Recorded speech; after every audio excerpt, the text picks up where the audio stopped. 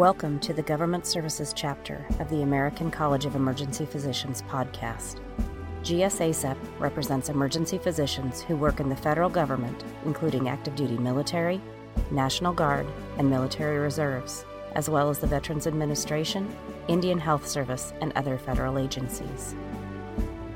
Our mission is advancing emergency care for America's heroes. In this podcast, we bring you lectures and conversations with leaders in federal emergency medicine to help you better care for your patients and lead your departments. The views expressed on this podcast are personal views and do not represent the views of the Department of Defense, any branch of the military, or the federal government, and they do not constitute endorsement of any product by any of these entities. Hello, everybody. Welcome to this session in the leadership track on getting what you need. I'm Colonel John Weichman, Chair of the Department of Military and Emergency Medicine at the Uniformed Services University. I've been in uniform almost 31 years now, having been sworn in 5 weeks before Iraq invaded Kuwait back in 1990. Prior to that, I was an EMT in a semi-rural Colorado area and then a inner-city urban paramedic for the city of St. Louis. Pretty much my entire career has been in academic emergency medicine, other than in a couple of wing staff jobs, one for the 711th Human Performance Wing, which is part of the Air Force Research Laboratory at Wright-Patterson Air Force Base in Ohio, and the 24th Special Operations Wing at Hurlburt Field, Florida.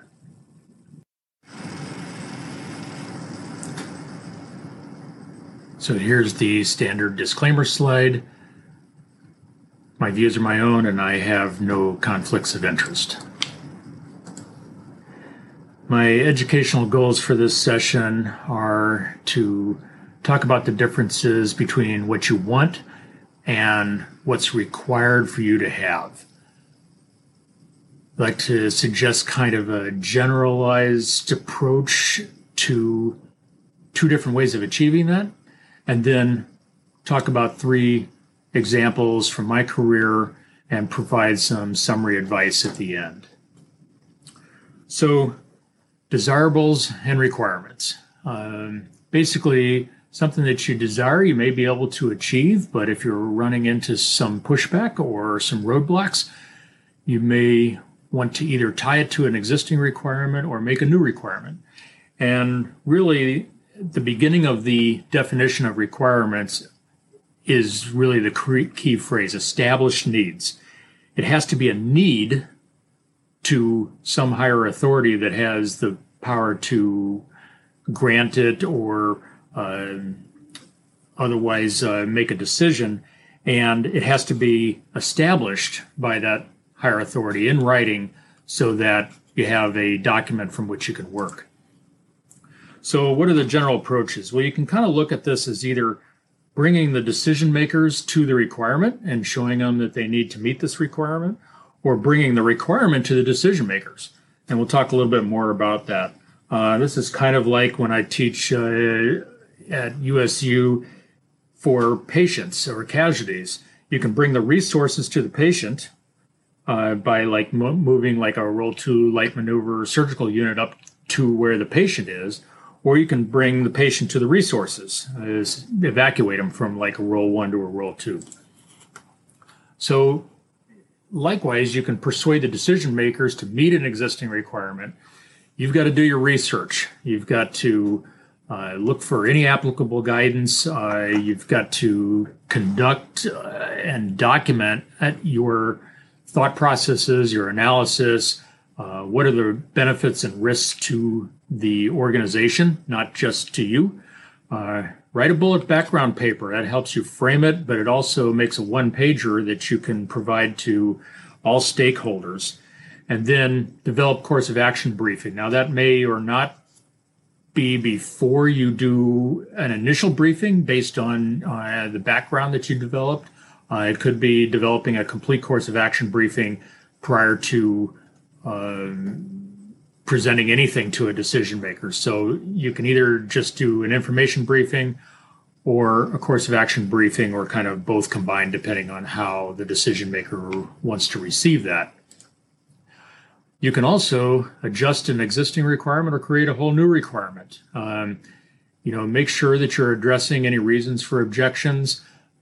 Identify your stakeholders, get them on board, find out who is for, who's against, what the people who are against, what their reasons are, who's for, then maybe they've got some additional reasons to make this a requirement, whatever it is that you need that you may not have thought about.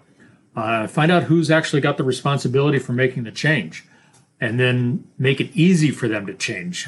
Just present your arguments, have all the work done in advance, and then present it to them, and hopefully they can make a decision on the spot. So here's some examples. Some of you more junior medical officers and others may not realize that 20 years ago, emergency departments in many MTFs were prohibited from doing moderate or deep sedation. That was a problem for us. Back when I came in, there weren't as many board certified emergency physicians. There were only 50 something training programs in the country. A lot of the military didn't really know what to do with us versus somebody who had just a year of postgraduate training and was just thrust into the emergency department. And so there was a medical group instruction, which is what MDGI stands for those of you who aren't in the Air Force. And all emergency physicians that were residency trained were privileged for procedural sedation, but there was no depth specified. And this MDGI prohibited moderate or deep sedation outside of the operating room, aside from performed by anesthesiologists or CRNAs. So the problems for that, were clearly, that's a problem for emergency medicine. It was also a problem for a lot of our consultants, and mostly it was a time delay. It was actually easier if they came down, because then you could have one person performing the procedure and one person watching the sedation. But sometimes, in the middle of the day when operating rooms were running, delays could be 4, 5, 6 hours. And in the nighttime, there's only one person on for the whole hospital. And kind of back then, it was actually Wright-Patterson, at least where I was at that time, was a pretty busy place. So, there was a disconnect that even on-call RNA students could perform moderate or deep sedation outside the operating room, but board-certified emergency physicians couldn't. This is like a first-year internal medicine resident saying, I don't think it's cardiac, so I don't think they need to be admitted. Or a first-year surgery resident saying something like, it's not an acute abdomen, when, many of us have seen way more acute abdomens than they have. So this was a disconnect. It was kind of a pride thing, but it was also important for patient care. So we defined the problem.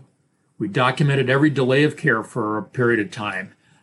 Tried to make an effort to document the qualitative effects on patients, but that was a little harder to do unless there was a patient complaint. But we could definitely get quantitative data on throughput metrics. And, which of these do you think, was, got the leadership's attention more? It was the data that they had to feed up to higher headquarters. At that time, now they got to feed up to DHA. So we looked at the standard of care. We looked at ACGME documents for residency programs. We looked at the ACEP clinical policy at the time. We pulled key clinical articles, and we looked at other hospitals in the area, because really it's the standard of care in the region that is the important parameter. Even if it was really quantitative metrics that got people kind of moving on this, the outcome was going to be the same no matter how we made the argument. And a dual argument's often better than a single argument. So we wrote that background paper, framing the issues, circulated around to the stakeholders, convened a working group.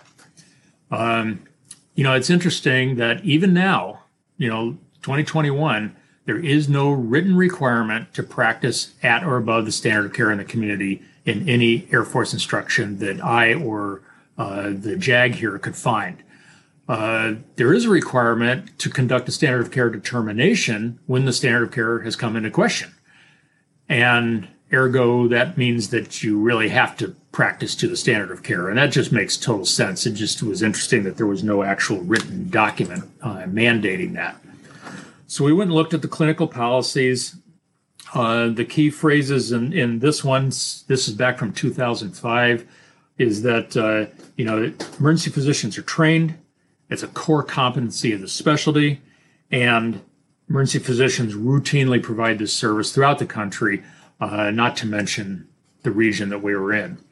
So we convened this working group. The anesthesiology representative pretty much argued that only one specialty was qualified, which was essentially being exclusionary. The emergency medicine representative argued with evidence that emergency physicians were qualified and made it inclusive and made it a larger part of the team that was delivering patient care in the acute care and emergency setting. It turns out that through some research, we also found that anesthesiology was not credentialed to provide procedural sedation outside the operating room. So that kind of also bolstered our argument a little bit. So we talked to the chief of clinical services. I know that's called the DCCS, and other services, it's the SGH and the Air Force. Basically, they sided with us on a lot of reasons and rewrote the medical group instruction. The problem with that was it wasn't staffed through us, so we didn't get to see it. And when it came out, there was a surprise clause that said that emergency physicians could do sedation, but they couldn't use a non-reversible agent. And so that pretty much excluded three of our biggies, etomidate, ketamine, and propofol. Now, we could still use them for induction, for intubation, but we couldn't use them for procedural sedation, at least at the moderate or deep level. So I cried foul, went back to the chief of clinical services, and also went to the med group commander, which essentially is the MTF commander, and said this needs to be redone. I knew that there was a new chief of clinical services coming in fairly soon, so we kind of slow rolled this and just kind of tried to grease the skids and make sure that we had it all teed up for that person. And really, once they got there, we made a quick pitch, and it got appropriately staffed, and then we got the med group instruction adopted. There was a lot of pushback from the chief of nursing services saying that emergency nurses, including some that were certified, were not qualified to do moderate or deep sedation with the provider, and we eventually got that fixed too. We just had to prove that it was safe to do in the emergency department, and we continued the one person does procedure, one person does the sedation policy. So once we got it adopted, we actually redid our metrics to show improvement, and that what we were saying is going to improve throughput actually did the trick, and it did. And so people started listening to us on other causes that we had to fix as well. So the other thing I want to talk about is training that was disapproved. So back, at the beginning of the global war on terrorism, Air Force flight surgeons who had only had a PG 1 year were having to fly critical patients from place to place on rotary wing platforms, particularly in Afghanistan, but somewhat in Iraq too. With only one PGY 1 year, they didn't have a lot of ICU experience in their internships, and they really had no additional critical care training. A lot of them felt very uncomfortable doing this. Now, our pararescue men that were often with them were pretty high speed, but they don't do, critical care transport like a CCAT team does. So, there really was no doctrine that kind of foresaw this occurring when 9/11 happened. And, the first critical care transport team course, the CCAT course, was in 1998. So predates 2001, but these other teams that were more designed for rotary wing platforms, because a CCAT team is 3 people and depending on the package, 500 to 800 pounds of gear, and you're not putting on that on a Black Hawk and then trying to fly over 14,000 foot ridges. So they came up with the idea of the critical care transport team, a ticket, and eventually settled on the tactical critical care evacuation team, the TACET. But those were still in the pipeline. So there really wasn't anything for these flight surgeons at the time. So, this was the applicable reg here. And so, the courses that were required, and I should say recommended at the time, were the aeromedical evacuation course, C4, which included ATLS, Advanced Trauma Life Support, and the Emergency Medical Technician Basic Course. And that was really it for medicine for these flight surgeons. So we really couldn't convince anybody that they needed more postgraduate training or going to the CCAT course.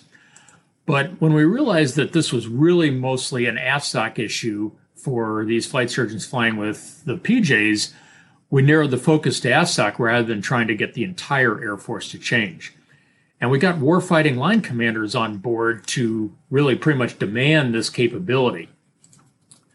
So a new AFSOC instruction was written. At that time, it was 48101. Newer versions are 48110 if you're interested in looking at what is current. But basically, they had this statement right up front that, need to go back one. Wrong click here. So the key statement here really is operational AFSOC medical personnel are required to provide only the very best aeromedical care and critical care. And now who could argue with that kind of a statement? No, they're going to not provide the best care they possibly can. Well, how are you going to achieve that? So that same table had all this stuff written into it.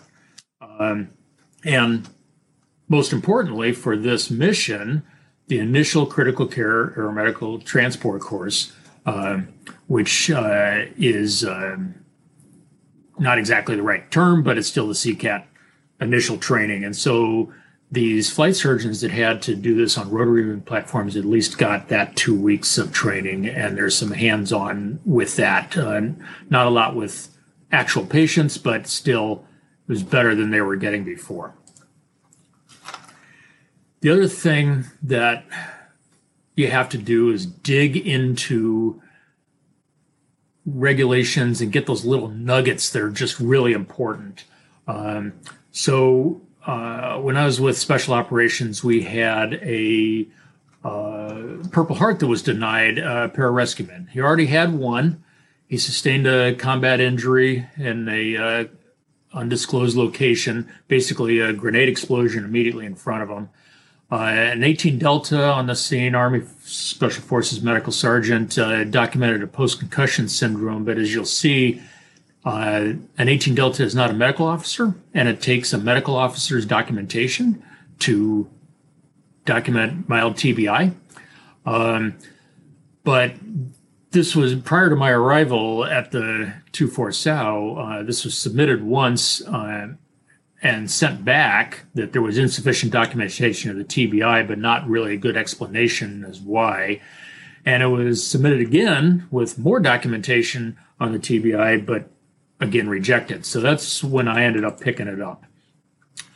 So if you go to the instruction, and the Air Force instruction comes right from the Department of Defense instruction, so this would apply to other services as well. If we had to first ensure that the person was eligible to receive the award. So this says that any member of the Armed Forces of the United States who received wounds while serving with friendly forces engaged in an armed conflict against an opposing armed force in which the U.S. party is not a belligerent, that was absolutely applicable.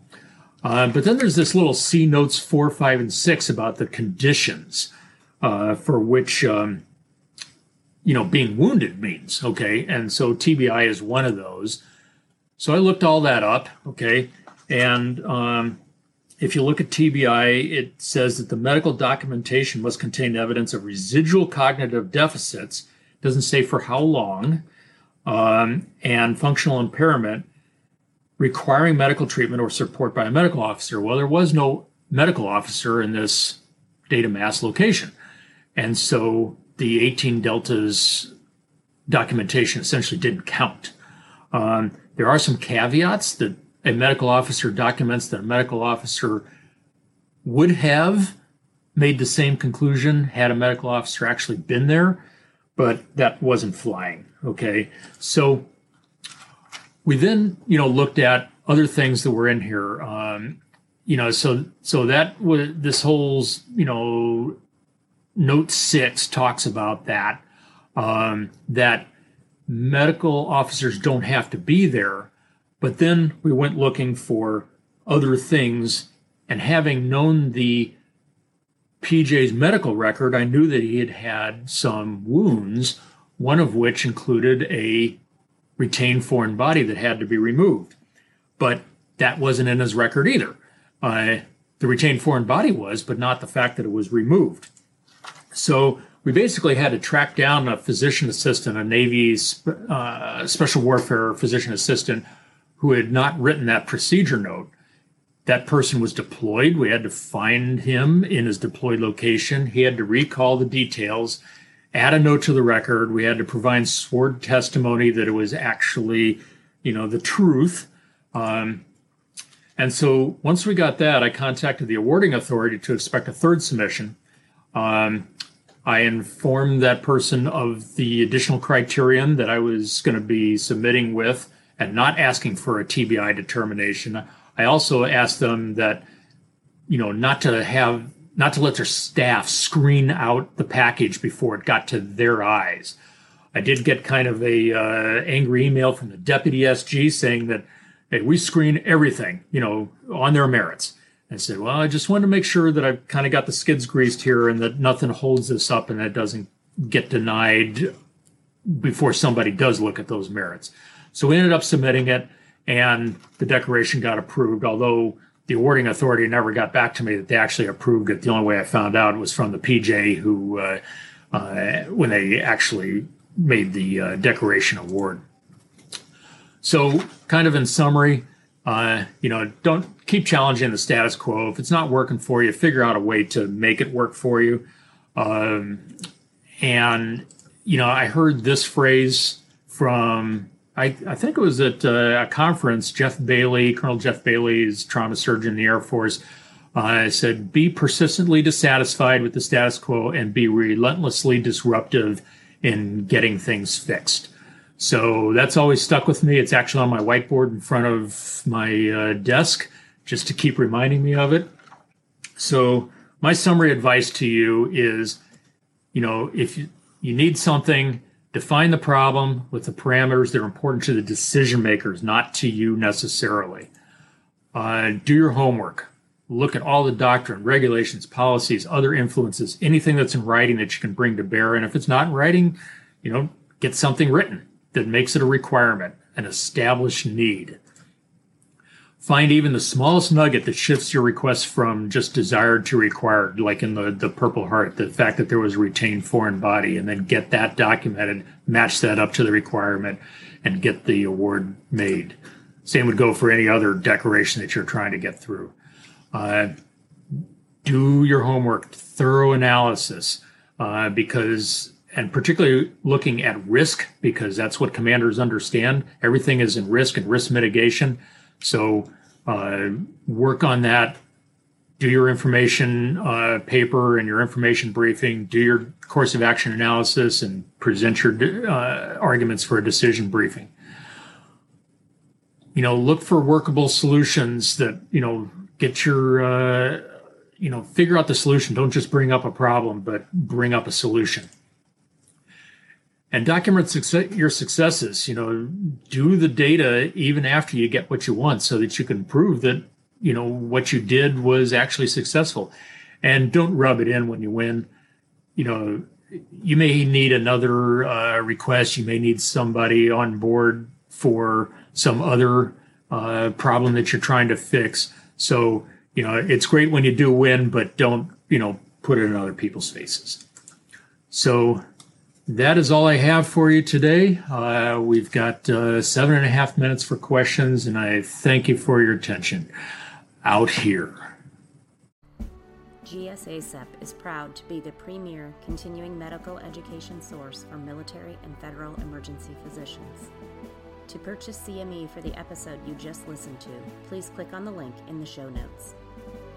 The Government Services Chapter of the American College of Emergency Physicians promotes quality emergency care and enhances the development of emergency physicians who serve our nation from training through retirement. Learn more about our chapter at www.gsacep.org.